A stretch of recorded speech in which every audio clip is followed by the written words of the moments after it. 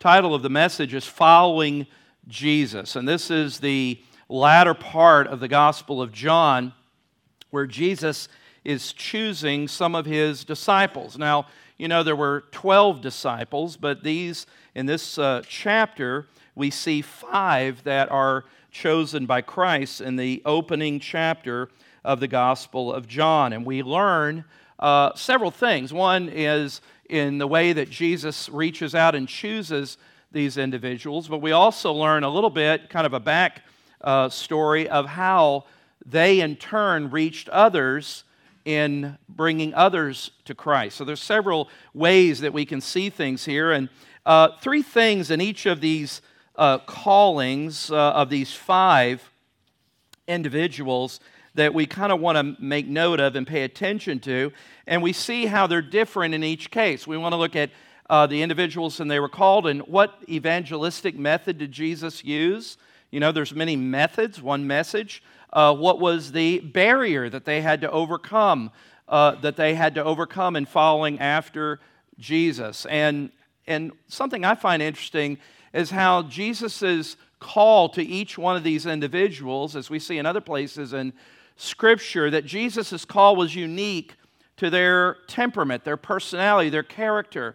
Aren't you glad God deals all of us as individuals? You know, that everybody's different. God knows how to touch and reach all of us as individuals. And so those are some things that we looked at last week, and I'll just kind of very briefly look at those this morning before we get to the 3rd and 4th disciple. But the first we saw was Andrew and John following Jesus, and that begins verse 35.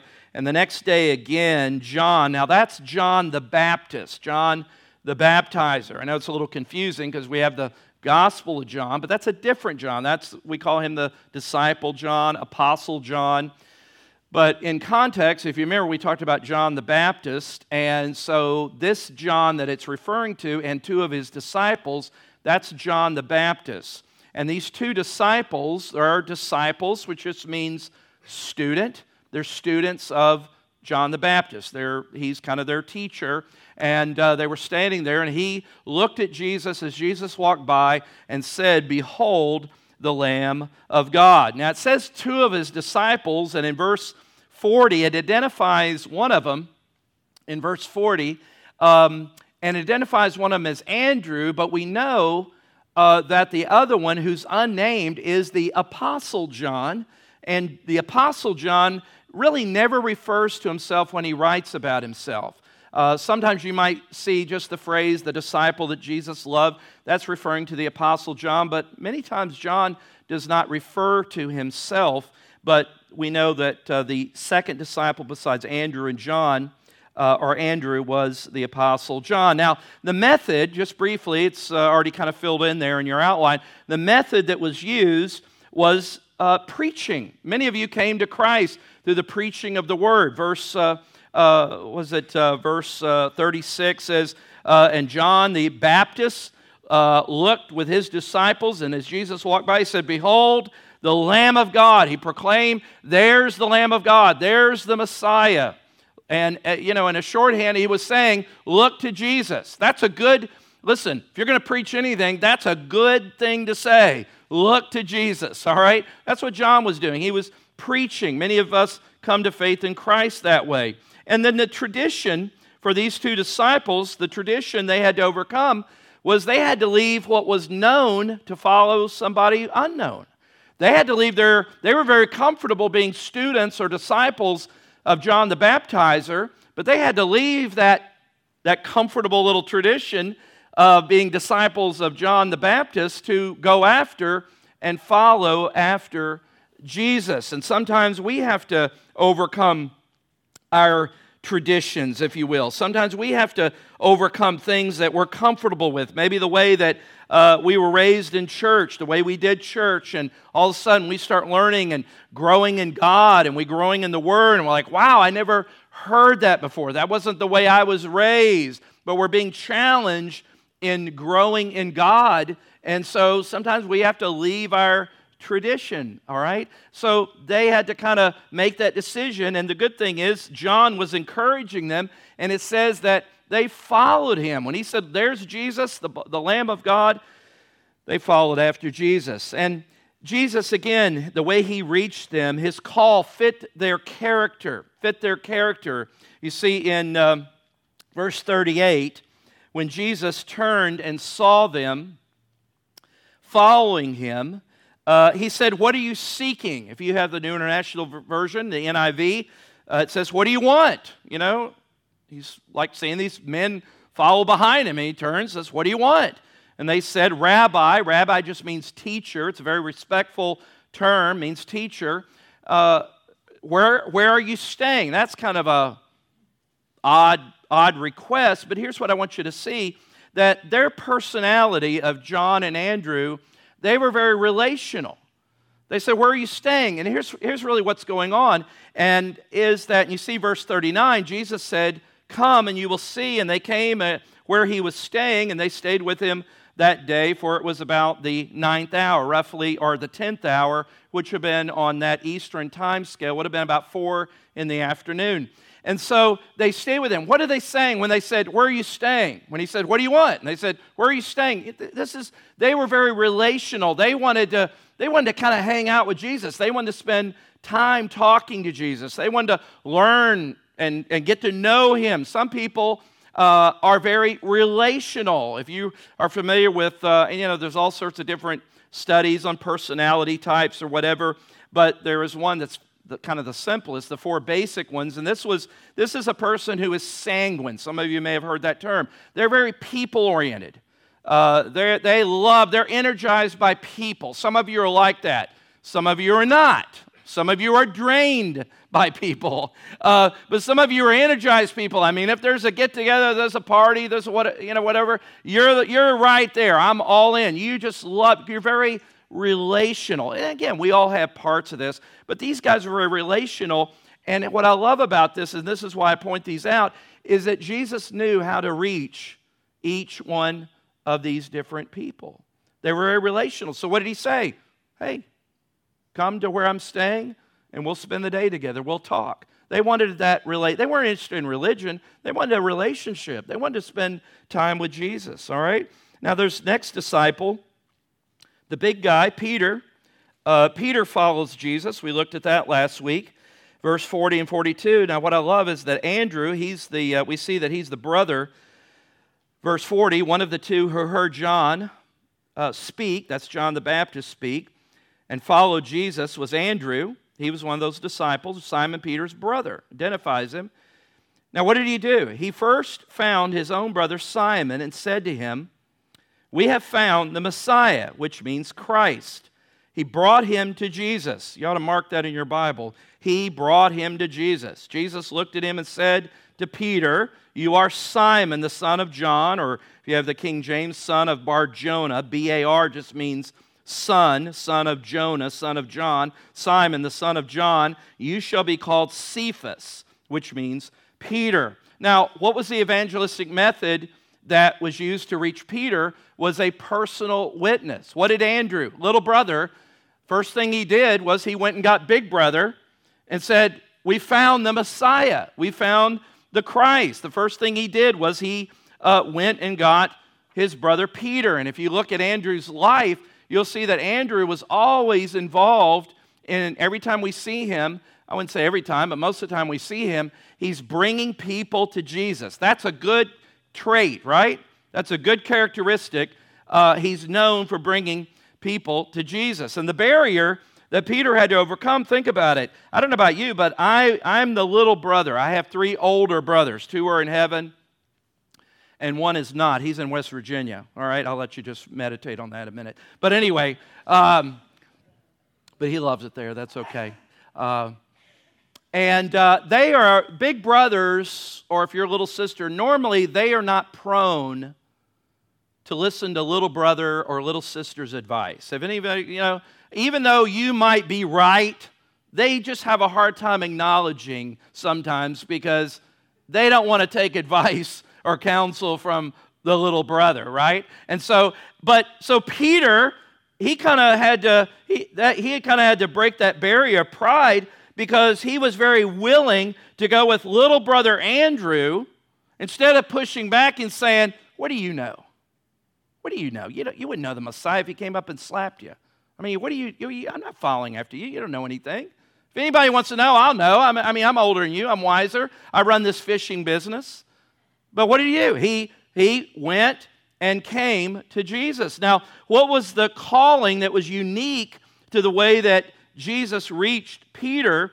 And it was what I call purpose-centered. You may have a better word, but he said, verse 42, Andrew, he brought him to Jesus. Jesus looked at him, saw him, and said, you are Simon. Now, in the Greek, Simon, the name, names have much more meaning than sometimes we attach to them. And that means, that could mean pebble or stones. In other words, your name is Simon, little rock, little pebble, the son of John. But I'm going to call you Cephas, which in the Greek means Peter, and that means rock, boulder. Now, if you know anything about Peter's life, when you think of a rock, as I said this last week, you think of the Rock of Gibraltar, the Prudential Life Insurance. Their logo is the Rock of Gibraltar, okay? Why? That's a picture of stability, all right? Peter was not stable. I mean, he could be all over the map sometimes until he was filled with the Holy Spirit in Acts chapter 2, and then you see a dramatic change. But what is Jesus saying? He says, look, I know who you are, but I also know who you will be when I'm finished with you. Boy, that's good news for me. I'm far from finished. Far from finished. And I'm thankful that in that, he gave him a sense of purpose. You remember later in the other Gospels, we see this even supported where he calls him and says, you're fishing for the fish, but I'm going to make you fishers of men. I'm going to give you a much greater purpose. Some people, and you see that with Peter. Peter was, he was always all in. He was that choleric, talk about personality types. He was that choleric personality. He was passionate. He would jump in before he even knew what he was jumping into.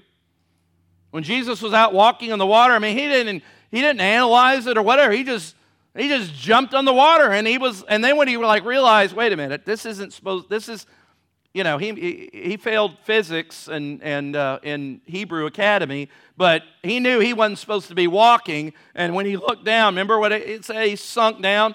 But he was just that passionate guy. He was the guy that was all in. Sometimes he was that impetuous, when Jesus said about that he would, the Son of Man must suffer and go to the cross. What was his reaction? No way. No way. You're not going to the cross. I'll defend you. He was just that kind of, he had that type A choleric personality. He was passionate. He was one of those people that is very drawn to the cause. And that's the way some of you are, that there's a sense where you following Jesus, you want to be part of something bigger than yourself. You want to be part of something that there's a sense of meaning and purpose with my life. When they look at the dash, you know what the dash is on the tombstone? Born 1962, died, whatever it is, we'll say 2050. We'll throw it out there. But that dash, that was your life. That's what your life is brought down to. A little tip, a dash. The brevity of life, the Bible says, is like a what? It's like a breath, hand breath, a vapor. I want my dash to be lived, not putting my ladder against the wrong wall. I don't want to be successful at doing wrong things and look back and think, oh, I wish I could do it all over again. Many times, and I think it's very common for most of us to look back as we all get older and we have regrets. We wish we'd done this differently. We wish we'd made this decision. That's just I think, normal. But it doesn't always have to be that way, where we can go into our latter years with less regrets because by God's grace, we've asked God to lead us and guide us. But what I love about Peter, God was going to take this pebble and he said, I'm going to make you a rock. And we see that rock. We see the same guy that when Jesus was being portrayed, or actually he was on trial and he was being beaten and flogged and just tortured, basically, preparing for the cross, and a little girl came up to him in their courtyard and said, "Hey, I know who you are. You're one of his followers." And what did Peter do? 3 times. Even cursed at her, or cursed, and denying Jesus. That same pebble, what do we see in Acts 2? Somebody standing boldly before the crowd without fear, talking about Jesus. Church history tells us that Peter was killed, was martyred, and by Rome, because he was kind of the top dog. He wasn't the Pope, okay? Just make sure you know that. But he was kind of that lead disciple. He was the spokesman. He's kind of the lead dog, if you will. And when it came time for Rome, and they arrested him, we're going to put him to death, he requested to be crucified upside down because he said, "I'm not worthy to be crucified like Christ." So we see the pebble who became the rock. The rock.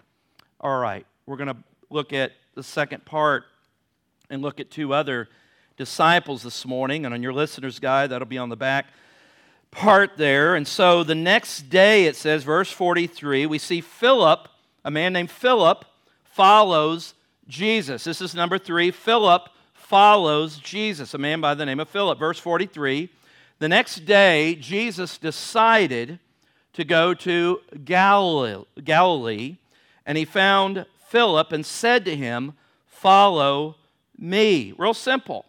I mean, it doesn't say a whole lot. Just that it says the next day, Jesus decided he had to go to Galilee, found a man named Philip, and said, "Follow me." What was the evangelistic method, if you will, that Jesus that was employed here? Well, the evangelistic method was he was sought out. He was sought out. Jesus came to him personally. Jesus decided to go to Galilee. Jesus, in his in the uniqueness of him being fully man, fully God, Jesus knew that there was this Philip there, and he decided to go to Galilee. Philip was not brought by a brother. He wasn't pointed out by a preacher or a teacher. He was brought by Jesus himself. Jesus said, "I want you to follow me," and Philip followed him. And his barrier was, in this case, he had no one to bring him. Jesus went and got him. Jesus knew, I believe, before the foundation of the earth, that Jesus knew about Philip, and Jesus went and got him. No one was there to bring him. That was his barrier. He didn't have that direction to be led. Jesus, now, in one sense, all of us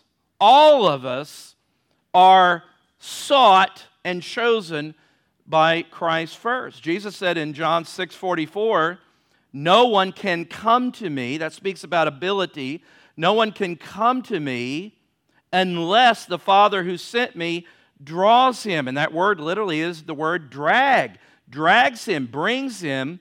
And so our sinful nature, in a spiritual sense, disables the innate ability to seek after God. If God hadn't sought me, if God hadn't purposed to come after me, I would have never sought him first. You remember what we're learning on Wednesday nights in Experiencing God? God is always at work, and God initiates this relationship with us. And not only does he initiate relationship, but God invites us to be a part of his agenda. That's the third aspect of the Experiencing God. You know, when I was thinking about this, how Jesus purposed in verse 43 to go to Galilee and seek after Philip, I was thinking about another scripture that we'll get to later in John chapter 4. It'll be on the screen. This is the time when Jesus was at the well, and he met a woman there who was coming there to get water from the well. And I kind of put a couple of verses together for time's sake. but how Jesus left Judea, verse 3 of John 4, and departed again for Galilee. And it says, verse 4, he had to pass through Samaria. Don't let that just go by you. Just like when we read earlier in verse 43, Jesus decided to go where Philip was. Here it says he had to pass through Samaria. Now, if you study a little bit about what's going on there, you knew that Jews and Samaritans didn't get along, and that's kind of an understatement. And Jews would go out of their way to avoid going through Samaria. I won't say any particular towns in our area, but there are times you will go around somewhere. Here's a positive example. If any of you drive up north and have to pass through Atlanta, you want to make sure that you go through Atlanta somewhere between 10 and 2 during the day, or 10 and 2 in the middle of the night. Hello?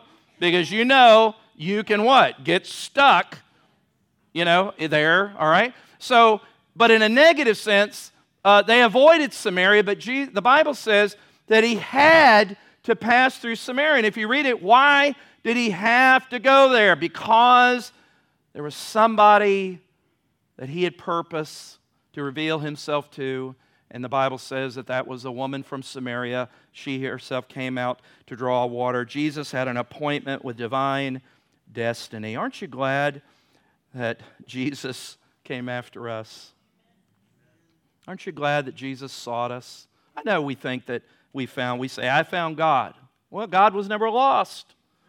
We're the ones that were lost. The Bible pictures Jesus as the one who seeks after the lost. But notice the way that Philip's character, kind of that third little slot there under Philip, and I put the word passive. You may, again, have a better word, but he was in that personality types. We talk about sanguine, people-oriented, choleric, type A, passionate, kind of the first one to open their mouth kind of people. But he was more phlegmatic. Phlegmatic speaks of somebody who's kind of easygoing, passive. Nothing seems to excite them. They're kind of unemotional. You couldn't get a rise out of them if, you threw a bomb in front of them, I mean, the greatest compliment they could give you, if something is great, you ever come to somebody, and here's how you know a phlegmatic. You come to them and you're excited about something. This is the best. And they go, yeah, it's pretty good.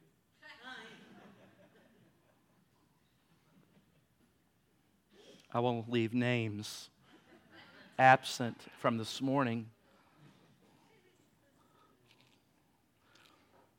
It's not that they don't have emotions, but it's just that they tend to be kind of a very easy, nothing really roused them too much.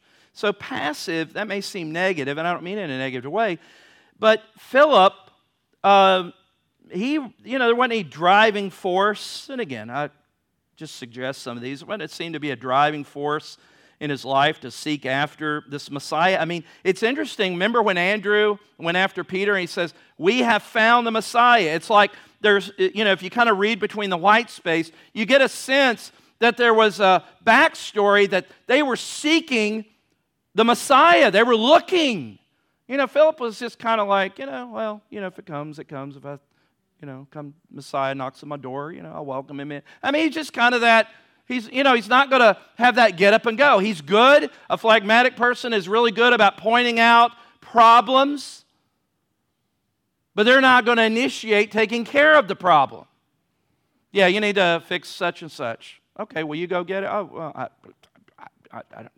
maybe, I don't know. That's just their temperament. That's their personality.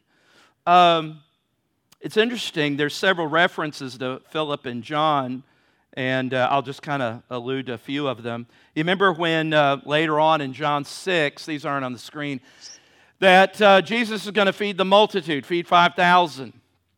And the Bible says that he asked Philip the question, there's a lot of people here, where are we going to get bread? And Philip's response was, I don't know. I mean, 200 denarii worth of bread, that's not going to be enough to feed anybody. That's not enough. I mean, his answer was like, I don't know. I don't have enough money to go out and feed all these people. That was kind of Philip's temperament. Instead of like, Master, you tell us what to do, whatever. He was just like, I don't know. I don't have enough money to go pay for this crowd. You're the one who invited them. He didn't say that, but. And then later on, there is a group in John 12, there is a group of non-Jews, Greeks, who come to Philip and say, Sir, we want to see Jesus. You know what Philip does? He says, okay, let me take you to Andrew. He'll take you to Jesus. Philip's like, you go see this guy. That was just kind of his personality. Remember, and Jesus said later on in John 14, Jesus said, I'm the way, the truth, and the life. And Philip, he says, Jesus, just one thing. If you will just show us the Father. And whatever Jesus said, have I not been with you this long? It's like Philip's just like, look, I don't have time for all this. Will you just kind of cut to the chase and just show us? He's just like, come on, make it easy for me, right? But again, that personality doesn't mean that's just the way God's wired them. But what I love is that Jesus knows how we're all wired.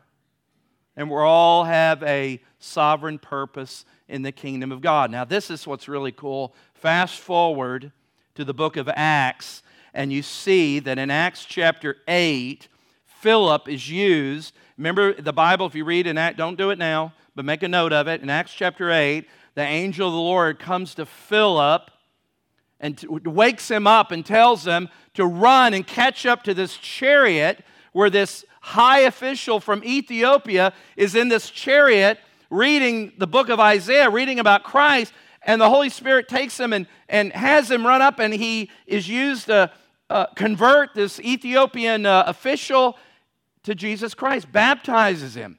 And later on in the book of Acts, we see that we see that Philip is used maybe 5 years later or few years later, that he went to Samaria. I'm not sure. Do I have this on the screen? Acts? Yeah. Philip went down to the city of Samaria. Okay? This is Mr. Phlegmatic. This is Mr. Passive. But notice the difference the Holy Spirit does in his life. Now in Acts chapter 8, several years later, Philip went down to the city of Samaria and proclaimed to them the Christ. He went down. He's initiating. Verse 6. And the crowds in Samaria with one accord paid attention to what was being said by Philip, and when they heard him and saw the signs that he did. And the Bible would say in verse 12, but when they believed Philip as he what? Preached the good news about the kingdom of God in the name of Jesus Christ, they were baptized, both men and women. So what do we see about this guy? We see what Jesus can do to Mr. Laid Back, Mr. Easygoing. What did God use? God used him to be a great evangelist to tell people about Christ. That is what God can do when he takes. So don't be hung up on, and this is sometimes the thing I don't like about these personality things, is somebody say, well, I don't do that. I'm phlegmatic. I can't do that. I don't care, I don't care if you're phlegmatic or whatever. You're paid to, imagine going to your boss, and your boss says, hey, I need you to work some overtime. Pastor said I'm phlegmatic, and I don't work overtime. Well, does your church have a welfare program? Because you're going to need it, right? No. Don't be, it's never about who you are. It's what Jesus will make you and what you become. Just like Peter the rock. And we see that with Philip. But there's a last person we want to look at, and his name is Nathanael. Now it's interesting, only in John is he called Nathanael. In the rest of the Gospels, he's referred to as Bartholomew. Again, in the language, B-A-R means son of, Tholomew, so he's the son of Tholomew, Bartholomew. But here in John, he's called Nathanael, only in the Gospel of John. Verse 44, now Philip was from Bethsaida, the city of Andrew and Philip. And here Philip, notice the chain link, the domino. Philip now, he found Nathanael. Philip followed Jesus, and the first thing he did in verse 45 was that he found Nathanael and said to him, "We have found him of whom Moses and the law and also the prophets wrote." What is shorthand for that? We have found him who, in our language, the Old Testament points to. Do you remember on the road to Emmaus in Luke chapter 24? I always talk about it because it's just such a great chapter. That after the resurrection, we have Jesus walking on the road to Emmaus with some other disciples, and he kind of comes alongside of him. Now, he is resurrected, has a resurrected body, and he comes along and says, and I'm paraphrasing, "Why are you downcast? Why are you so sad?" And they say, "Haven't you heard of what's been going on in Jerusalem?" And he kind of, inquires a little bit. And then it says, beginning with Moses and all the prophets, he showed those things concerning himself. What did he do? I don't know if he literally started in Genesis and went to Malachi, but he showed all those things that were types and symbols and pictures going through the very beginning in Genesis chapter 3:15, where the promise in the middle of humankind's darkest hour of sin, where God promised the seed of the woman that would crush the serpent's head. Do you realize that is a prophetic promise of Messiah right there in Genesis 3:15? That Jesus is the one he's the serpent crusher. You realize that? How many of you saw the movie The Passion of the Christ? Okay? Do you remember that one scene that made your heart jolt in the first 15 minutes when the snake was weaseling his way in the garden, and all of a sudden the foot stomped on that serpent, and you kind of was that loud, and it's because it's got that creepy, dark music, like, come on, I mean, and you remember that? And you remember you just jolted, right? I remember I had people just sitting there, I don't know why, but I'm not going to eat popcorn and drink watching this movie. I'm going to Top Gun or something, I mean, and people are in popcorn, candy, watching this that doesn't seem normal. I mean, that's just weird. I don't, this is like serious, I'll sit there and eat popcorn and whatever, but anyway, I digress. But anyway, Nathanael, all right, it says that we have found him. That's the him that Moses would talk about in Deuteronomy 18, of that he will raise up a prophet like me. Future. The Old Testament is just full of pictures about Jesus. We have found him of whom Moses, probably referring to that Deuteronomy 18 in the law, and also the prophets wrote, Jesus of Nazareth, the son of Joseph. What was the method that was used here? It was more personal evangelism. When you look at how Philip comes and talks to Nathanael, it's how different it is from when Andrew talked to Peter. And Peter, when he heard Andrew, he immediately went with Andrew, but that's not the case here. Look at verse 44. Let's see. Let's go to... we read 44 and 45. Let's read verse 46. It won't be on the screen. It says, Nathanael, after Philip came to Nathanael and said, we found him, verse 46, Nathanael said to Andrew, can anything good come out of Nazareth? You ever have somebody you're trying to share about Christ, and you're excited, and they just kind of throw out some negative, and sometimes you're not sure, what do I do with this? Well, I love how Philip responded. Verse 46, he just said, come and see. Come and see. What was he saying? Check it out. You don't have to take my word for it.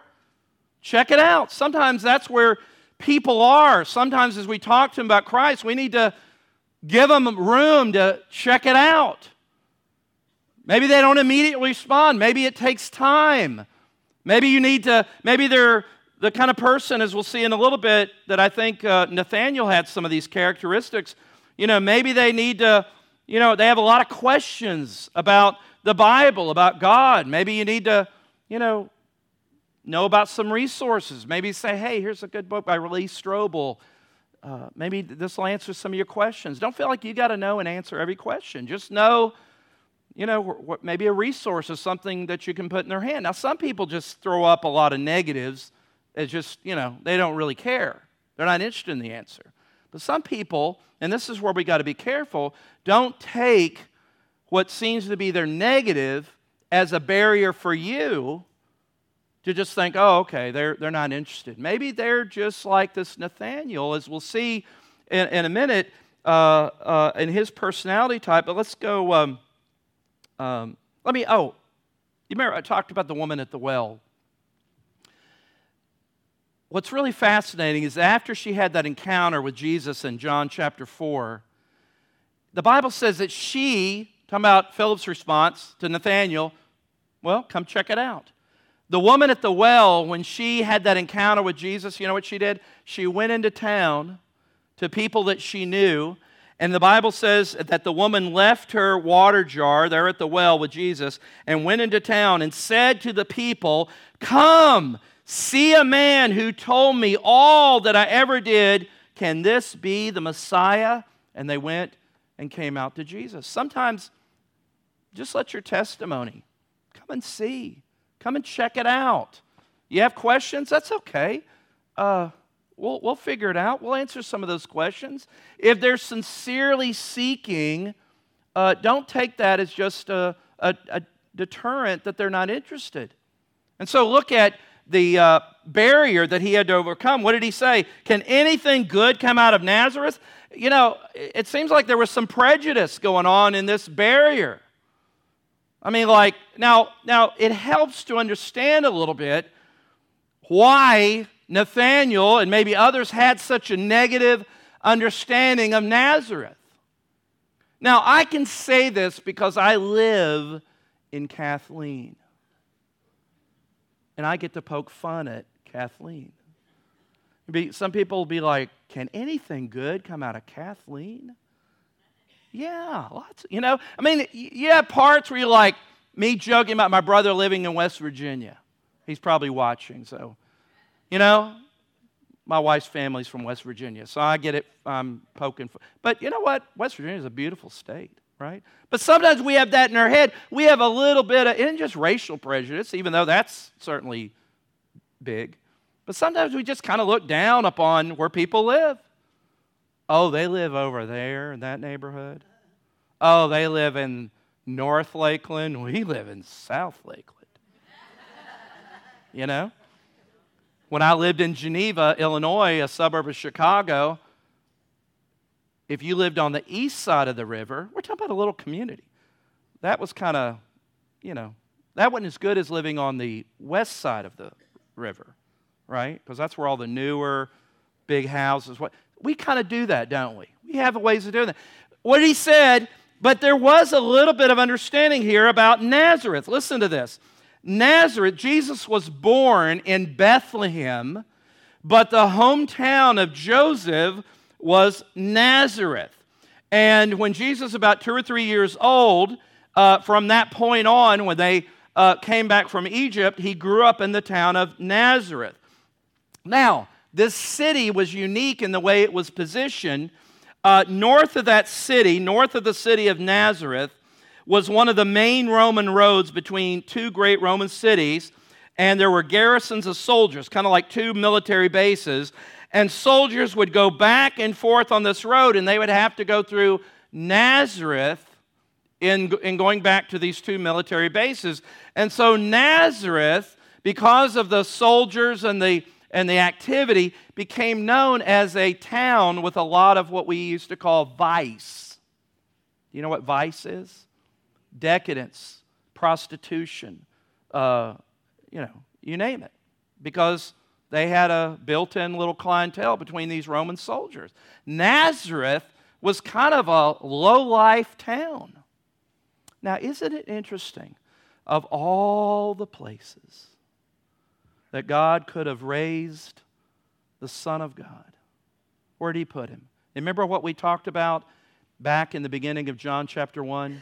And the Word came and dwelt among us. Remember we talked a lot about that? If you weren't here, go back and listen to it. It means that He came, that word dwelt literally means He came and pitched tent. He came in tabernacle. What did He do? He came into our muck and mire existence and set up house. Jesus grew up in Nazareth.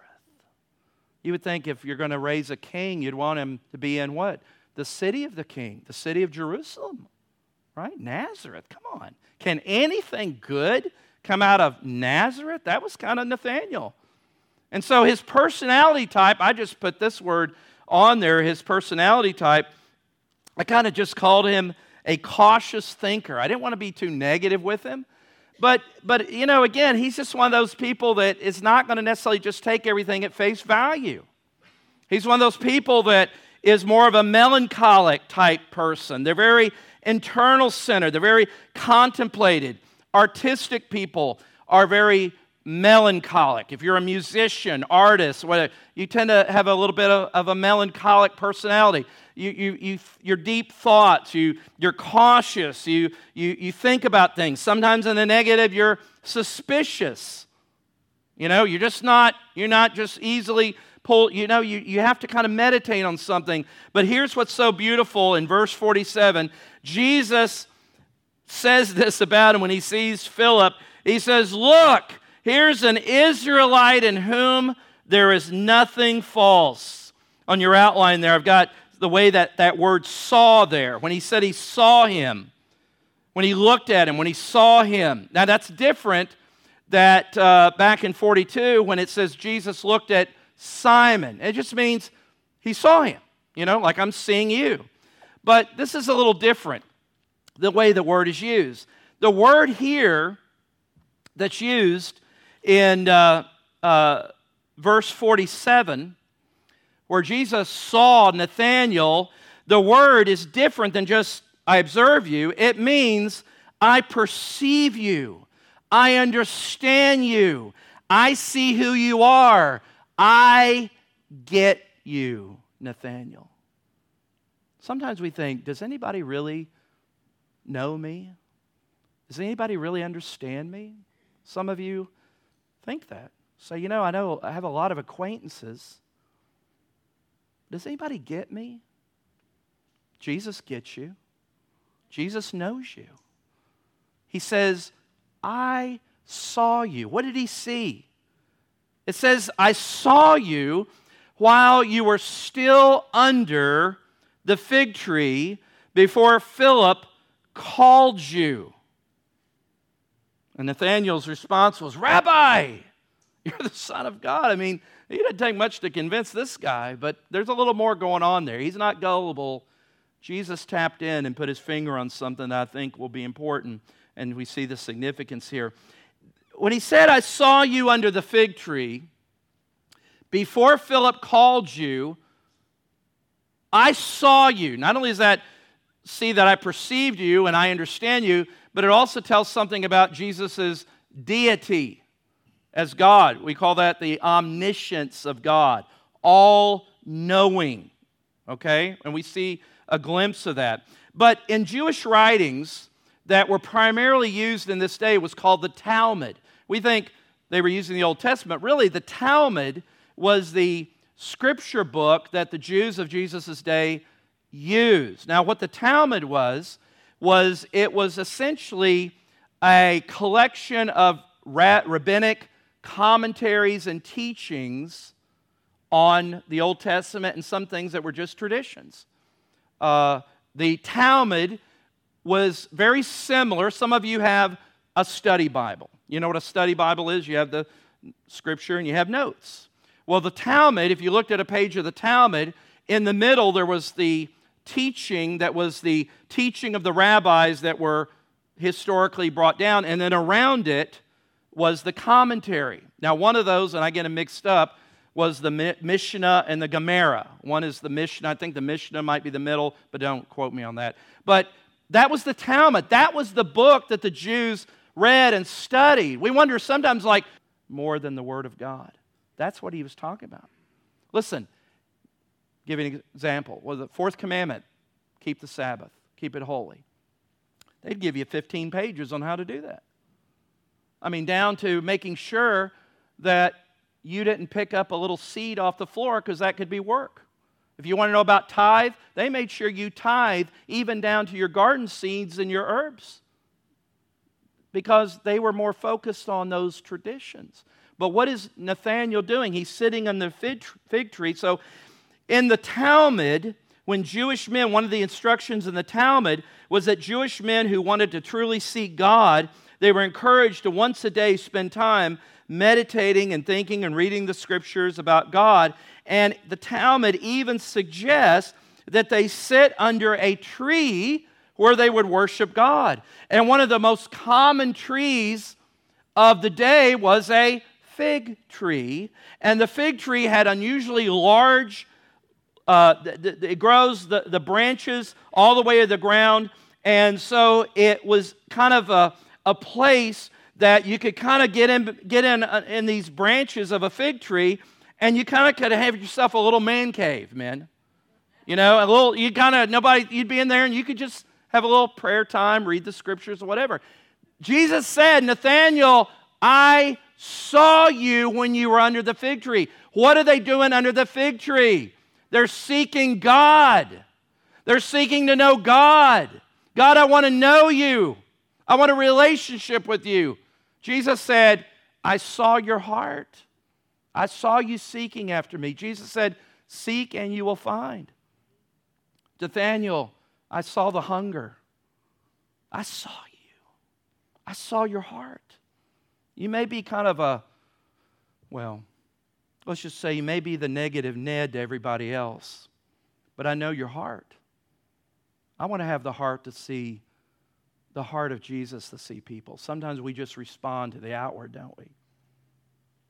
But notice several things here.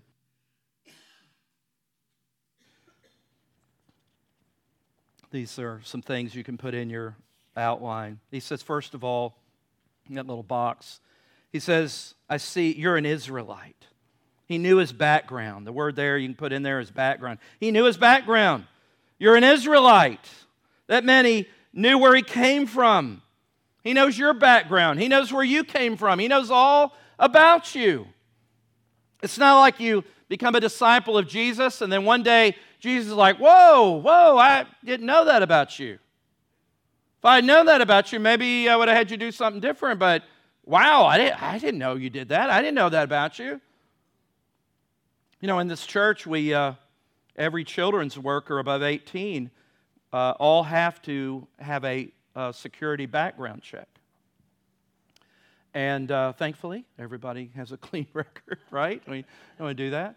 But sometimes I will joke with them when Courtney, and who just joined our staff as our children's director, and Dustin, and I said, "Whoa, what went on in Indiana? What was that charge in Indiana?" And they're like, "What? There was no charge. Everything was good, right?" But Jesus is the ultimate background check. He knows all about us. He knows our background, and what does he do? He calls us anyway.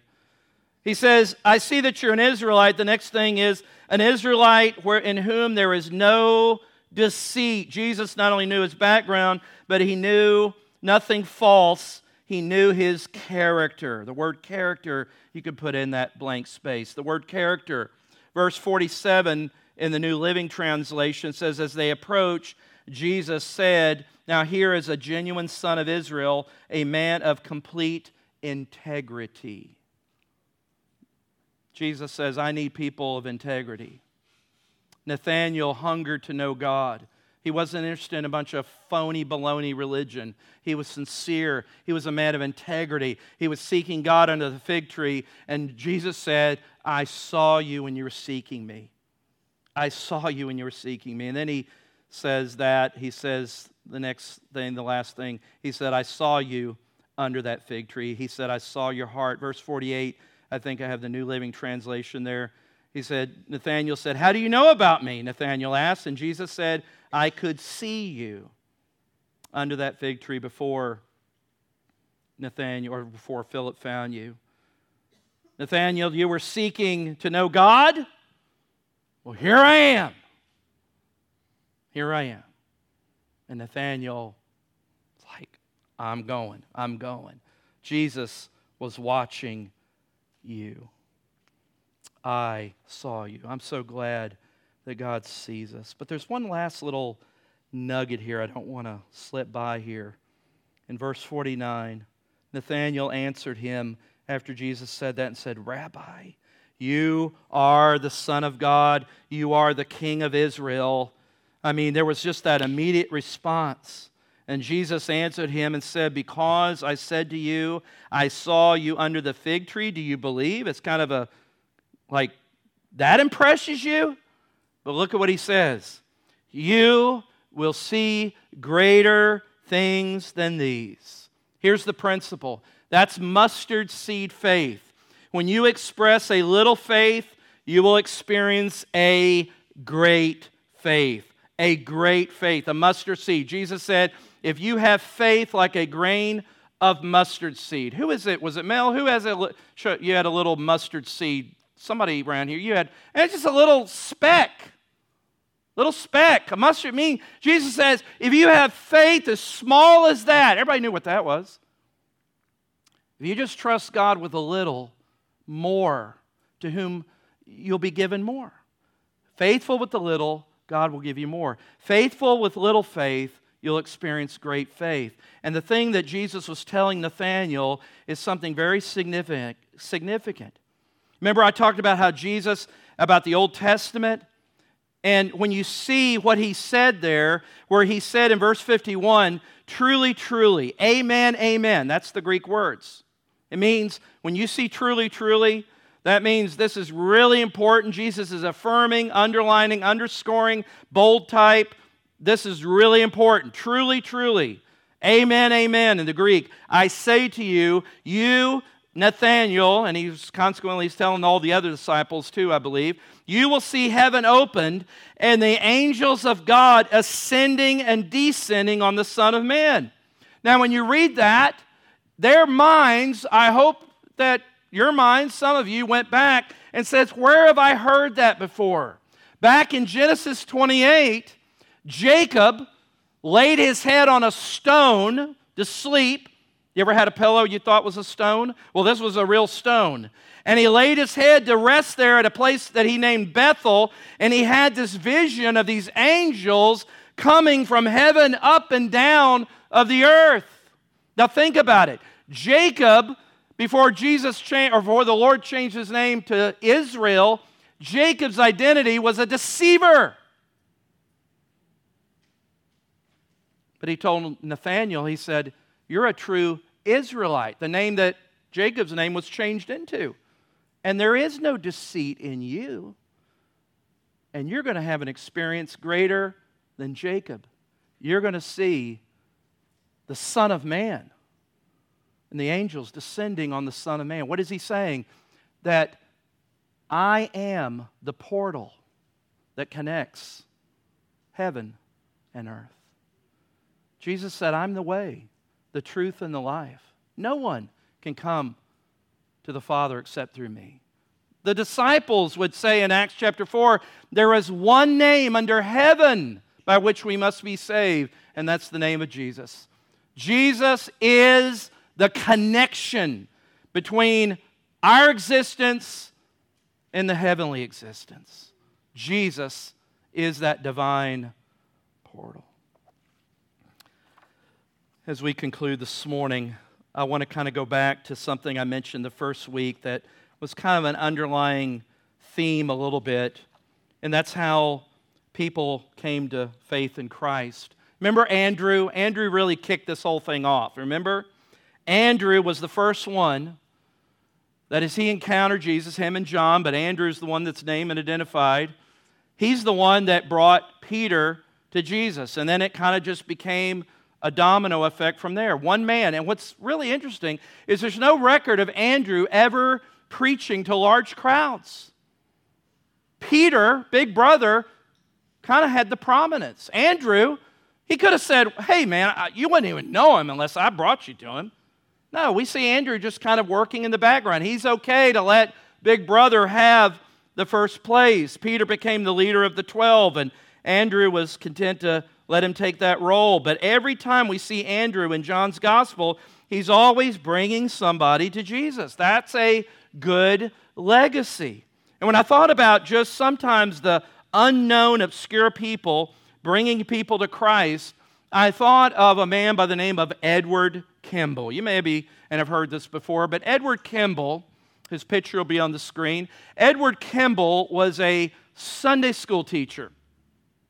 And he was a Sunday school teacher who led one of his students, a much younger man that's pictured here, D.L. Moody, to Christ. Kimball, who was a furniture maker, shoe maker, was a timid, soft-spoken man. And he finally got enough courage to speak to Moody about Christ, about his soul. Moody was untaught, ignorant of the Bible.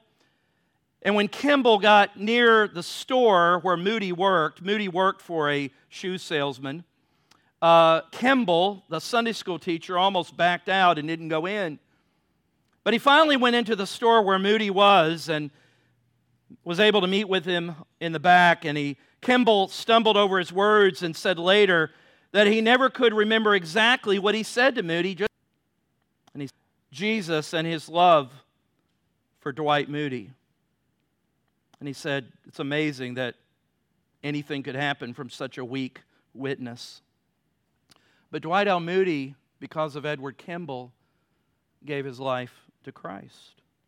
Later, God used Moody, as you know, the legacy of Moody Radio that we have today, Moody Bible Institute, all the tremendous work. But here's what is interesting, is that God used, I want you just to use this as a reminder. You've probably heard this before. I want you to be reminded of how God uses everyone, regardless of wherever we're at in the chain of testimony that God uses in bringing somebody to Christ. You have Sunday school teacher Edward Kimball, who helped lead Dwight L. Moody to Christ. Years later, Dwight L. Moody became a great evangelist, and in one of his meetings was a man by the name of J. Wilbur Chapman, and he was converted to Christ. J. Wilbur Chapman later went on to become an evangelist himself and preached the gospel all over the world and came to America. And in one of Chapman's crusades was a baseball player by the name of Billy Sunday who gave his life to Christ in that evangelism preaching under Wilbur Chapman. Well, Billy Sunday quit baseball and himself became an evangelist and became one who preached the gospel and tent revivals. And in one of Billy Sunday's tent revival was a man by the name of Mordecai Ham who gave his life to Christ. And somewhere in the 30s or 40s, Mordecai Ham set up a tent near Charlotte, North Carolina, and began to hold revivals that lasted several weeks. And in one of those revivals, a young man by the name of Billy came into that meeting and gave his life to Christ. Now, do you know who that Billy was? It was Billy Graham. But the chain started with a shy Sunday school teacher who had a burden to share Jesus with a young man in his Sunday school class and almost backed out. Don't ever undervalue your witness for Jesus. Just be faithful, okay? God wants you to be faithful. Let's pray.